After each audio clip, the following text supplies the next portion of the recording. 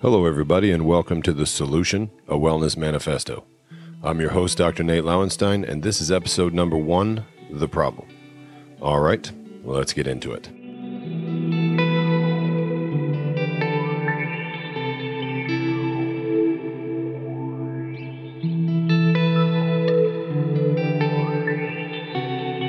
Because this is the first episode of the podcast, I really just want to lay down some groundwork, the who, what, when, where, why, how. So the first thing I'll talk about is a little bit about my background and why you should even bother listening to me when it comes to health and wellness concepts. I've been in the health and wellness world since I graduated high school. I joined the Army and I was a combat medic for several years until I changed my military occupation. So with the Army's help, I went back to school. I received an associate's degree in medical laboratory science, and during the time in the program, I met with a chiropractor named Dr. Chad Steskel, and he introduced me to some of the concepts of chiropractic. And the thing that struck me the most about this profession is that they have this desire to address cause versus addressing the effect, which is what we see in particular in the medical model with chronic illness and pain. Often the interventions are to treat symptoms without addressing cause. So I was very interested in that philosophy and sort of drawn to it. So I started at Palmer College in 2007, and I graduated cum laude in 2010. Prior to that time and a little bit during that time, I also pursued a bachelor's degree with areas of focus in both chemistry and biology. So my educational background, I have an associate's degree in medical lab. I have a bachelor's with areas of focus in chemistry and biology, and my doctor of chiropractic. After I graduated chiropractic school, I got my first job as a chiropractor in Australia. And prior to moving down there, through a friend at school, Dr. Mike Jones, I was introduced to the work of a guy named Dr. James Chestnut. And as luck would have it, James Chestnut was teaching his certified wellness practitioner program down under. So shortly after I arrived, I committed some time and money, both of which I had very little, and signed up for his 2-year program.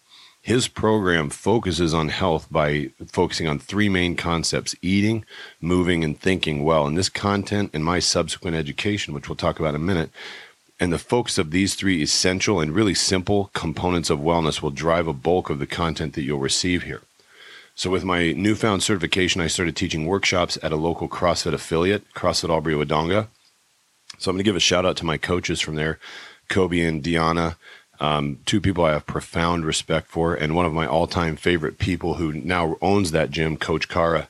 She and I sort of grew up in the CrossFit coaching world together. And that is where my wife, Steffi, and I both started our coaching experience. So I am now a CrossFit Level 3 coach with about 8 years of coaching experience for both adults and kids in fitness, nutrition, mobility, and the wellness lifestyle.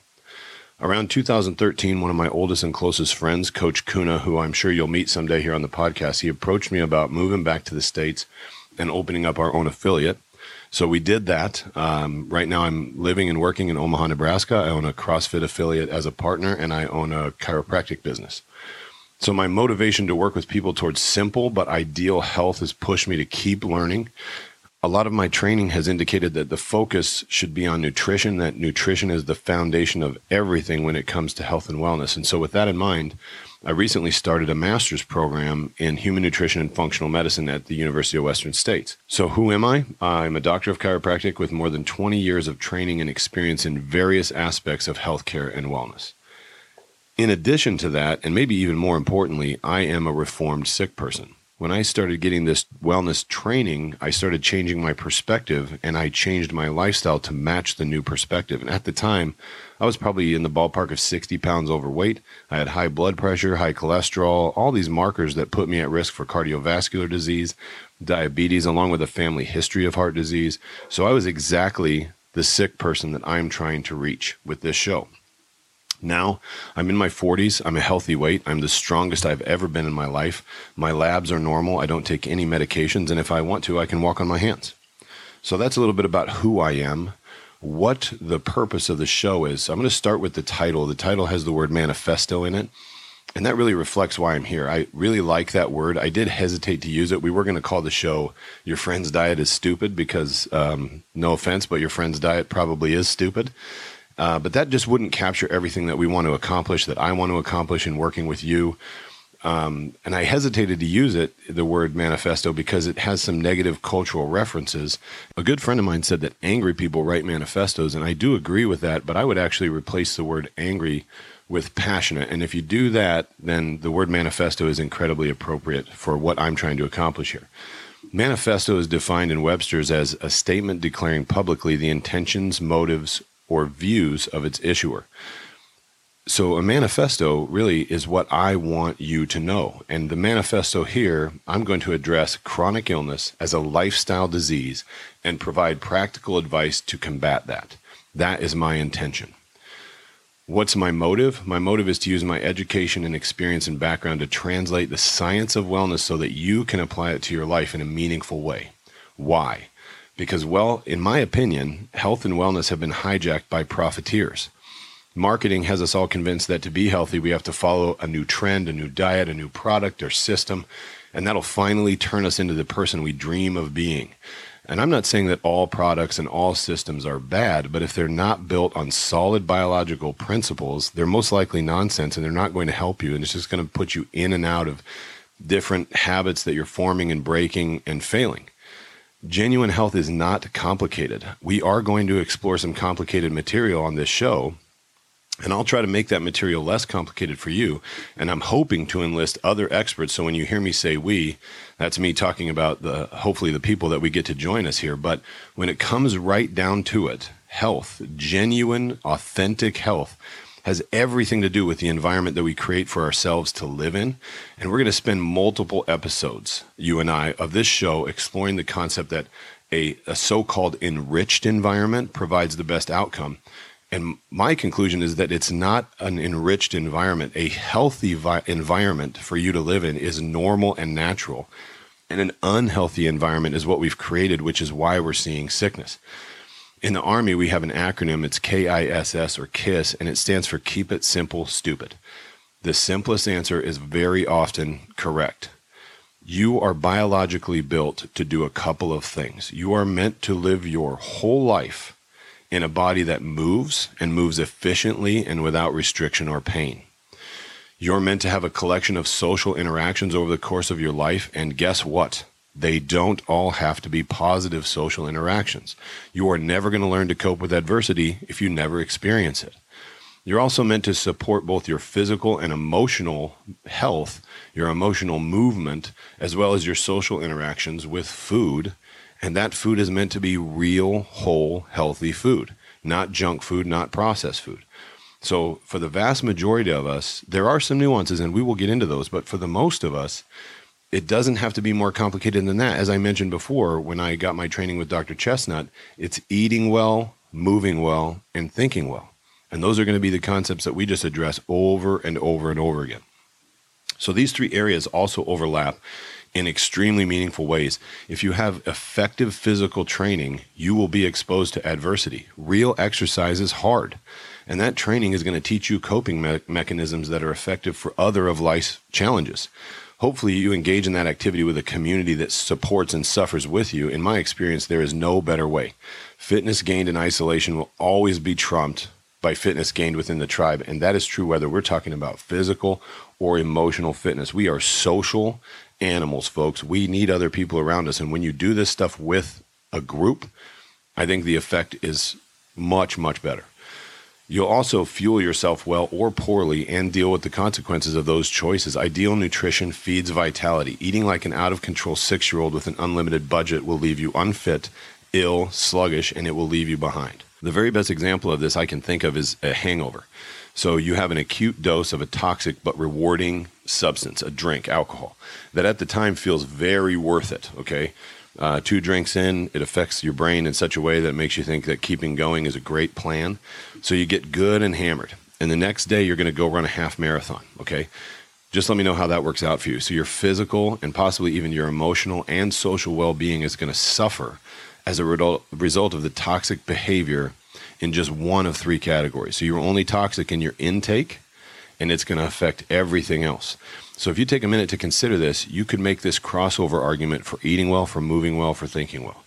Okay, so what is the manifesto? Good choices get you good outcomes, and bad choices get you bad outcomes. And like it or not, you are in charge of your choices. Okay, so is this system perfect or guaranteed? Nope. And here comes the legal disclaimer, I suppose. Nothing I ever tell you will guarantee that you'll live a life free of chronic or acute illness or infection. None of this advice is meant to treat or prevent any disease and should not supersede advice from a healthcare provider. And I genuinely mean all of that, and I will refer back to this episode if challenged. But, and this is a huge but, the evidence I'll present will show you that these lifestyle interventions provide significant benefit to reduce your risk. Frankly, that's really the best we can do. There are other factors at play, environmental factors, genetic factors that may be outside of our control, but we control our choices. So if we make the best choices, we give ourselves the best chance. Now, why does this matter? Really, the question we're trying to answer with that is, how bad is it? How bad is the problem that made me want to create the solution? So I'm going to lay out some statistics for you, and I know it's easy to get bogged down and lost in numbers, so I'm going to try to be brief here, but understanding these numbers to some degree is going to help us address this problem. So 72% of Americans are overweight or obese. Between 17 and 18, the years 2017 and 2018, there was a 12% jump, and now almost half of America is obese. Not overweight, obese. We're at 45% there. Severe obesity nearly doubled in that same year, and now it's close to 10% of Americans are categorized as severely obese. Hypertension or high blood pressure, which puts you at risk for stroke and cardiovascular disease. In 2017, 500,000 deaths, 500,000 deaths had listed high blood pressure as a primary cause. How many Americans have high blood pressure? Again, it's 45%. So obesity and high blood pressure, just those two things combined, cost us $280 billion a year to treat. And we're not getting rid of them, we're treating them. The biggest growing problem right now is type 2 diabetes. 10% of Americans are diabetic, and it's estimated that by 2050, it could be as high as 33%. That means that 1 in 3 Americans will be diabetic, and 95% of those are type 2 diabetic. The one we're most concerned with on this show is type 2. We'll discuss some factors in later episodes around type 1, but really type 2 is the biggest driver of this increase, and it will be our focus.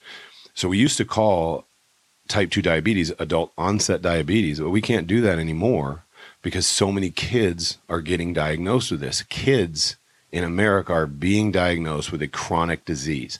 That is a huge red flag we need to pay attention to. In the age group of 65 and up, it is 25%. So 25% of the elderly have diabetes. That matters for several reasons, including the current pandemic that we're in the middle of affecting the world. And the growth of these things is starting to become exponential. And thanks to living in the coronavirus time, most of you understand that term means it's not a linear growth anymore. It's curving up. In a 30-year time frame, the total of obesity or of diabetics grew by a factor of more than 10.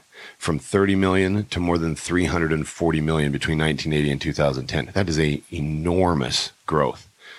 Okay, also heart disease, number one killer in the world, hands down. Kills more people than anything else. 600,000 people die every single year from heart disease. That's 25% of all deaths. And currently 26 million Americans have heart disease. Cancer lags slightly behind that. It kills just under 600,000. So between heart disease and cancer in America, just in America, that's 1.2 million deaths every single year. On the topic of cancer, it's estimated that cancer will account for 13.2 million deaths annually by 2032. Can you even just pause and think about that number? 13.2 million people will die from cancer 12 years from now. Chronic illness is a worldwide problem, so blood pressure, heart disease, diabetes, and COPD account for more than half of the deaths in the whole world. 29.4 million people died from chronic illness in 2016. And these numbers, remember, they're starting to arc up. These totals are worse than the worst pandemics we've ever seen. They're worse than the 1918 flu. They're worse than the Black Plague. This is the greatest pandemic we've ever seen. And in case you weren't paying attention to that, what I just said, in order to make it real for you, 1/3 of your friends and family will be diabetic. Half of your friends and family that you know right now will die from either heart disease or cancer, and it will cost you everything you have to try to treat those problems. So are you listening now? By the way, if you think eating well or exercise is expensive, try getting cancer or heart disease or COPD and look at how that compares. Those issues are literally bankrupting nations right now. By the way, if you think that because I'm only giving American statistics, so in case you're listening from a different country, hopefully this does apply to you. If you live in an affluent Western nation, I'm talking to you. You can feel free to dig into your local stats and you'll see what I mean. Between the two countries I've lived in, Australia and America, we just battle it out for the most obese country over and over again. Okay, so why all the doom and gloom? The reason I'm bringing up these numbers is to, one, I want to make it real for you that you understand that half of the people you know are going to die from this stuff and a third of the people you know are going to be affected by diabetes. You need to understand that you are going to be affected by chronic illness. It will be in your life. But my goal with the show is to help you understand that the science of nutrition and lifestyle intervention is proving that you can reduce your risk substantially by eating, moving, and thinking well. Earlier, I compared this to a pandemic, and I'm sure I'll get some backlash from that you aren't allowed to compare chronic illness to infectious disease. But here's the trouble with that argument. This is a quote from the World Health Organization. It says, modern dietary patterns and physical activity patterns are risk factors that travel across countries and are transferable from one population to another like an infectious disease affecting disease pattern globally. Our lifestyle, the Western lifestyle of bad nutrition and no exercise, is being compared to an infectious disease by the World Health Organization. Not only that, but I'm talking to you right now in the midst of yet another infectious disease global pandemic, and one of the most significant things in my mind that's happening right now is that we're seeing the world of chronic illness and acute infectious disease interact in a pretty unexpected way. If you're paying attention, you'll notice that the people most affected by this novel coronavirus, the people suffering the worst outcomes, have comorbidities. These are exactly the kinds of illnesses we've been discussing. People with high blood pressure, type 2 diabetes, those people are suffering more from the coronavirus than those without. And that is significant and something we need to pay attention to.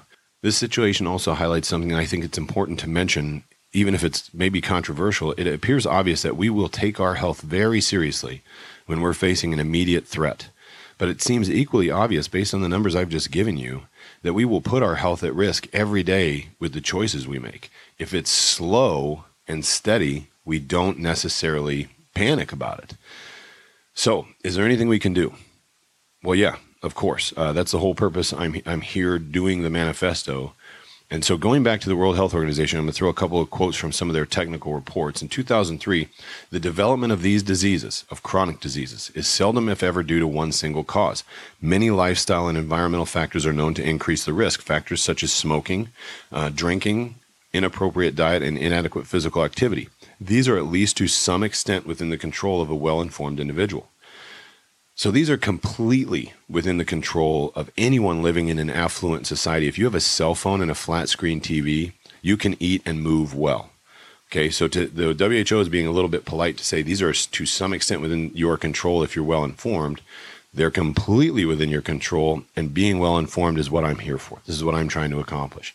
In 1997, WHO again, and this highlights a key difference. Unlike many infectious diseases, the majority of chronic diseases are preventable, but cannot as yet be cured. The emphasis must therefore be put on preventing their onset. Other reports go on to discuss diet and come to the conclusion that the current scientific available evidence would justify taking action on prevention now. Said another way, in 1997, the WHO concluded that our focus for chronic illness should be on a shift in lifestyle to prevent these diseases. It's been 23 years and we still have not made that shift. So you and I, we're going to make that shift together. So I'm going to quickly cover the when and how. My intention is to deliver weekly content. My goal is essentially an approximately 20 to 30 minute episode that delivers something actionable, something you can put into your life. I think this episode's probably going to go a little bit long, just out of necessity for laying the foundation, the groundwork. So you should anticipate shorter episodes coming down the pipeline. Next week might also go a little bit long because we're going to be taking a closer look at the problem and discussing what I think is one of the biggest contributors to the increase in chronic illness, which is stress, or something called allostasis.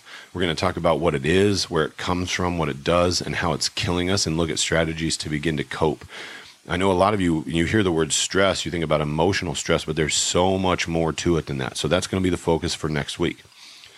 I need to thank a few people that helped me get started with this. I want to help my focus group for really helping to make the early tweaks in these episodes so I can give you good content. Thanks to Kobe Head, Dave Udelson, and Blake Wagaman. You guys are amazing. If you're here and you're listening, and if you think this information can be helpful or beneficial to anyone that you know, please refer them back to this episode so that we can all get started on the same page. I think it's important for people to know those numbers that I listed and to understand that that's a real thing that's happening in your life right now. And you're going to hear that again at the conclusion of every episode, just because I always want that to be referred back to here. So once again, I want to thank you for joining me. I'm really excited to be doing this podcast. I'm really looking forward to putting the content out and helping you, the listener, understand that health and wellness are not complicated, that we can take simple steps in our lives and gradually move in a direction towards improving our health without too much restriction, without too much focus. And I'm going to give you one step and then another, and we'll get there together. So I very much look forward to working with you, and I'm glad you're here. Thanks. Thanks so much for joining me today on The Solution, a Wellness Manifesto. I appreciate you being here. I hope that the information we covered in this week's episode was beneficial to you and that you can apply it into your life to help yourself move away from sickness and towards health. I'd like to thank my sponsor, Functional Performance Chiropractic and Wellness, for their ongoing support, and I'd like to appeal to you. If you know anyone who would benefit from the information we're talking about on this show, and I know you do, please refer them back to episode number 1 so we can all get started on the same page. I look forward to working with you and them.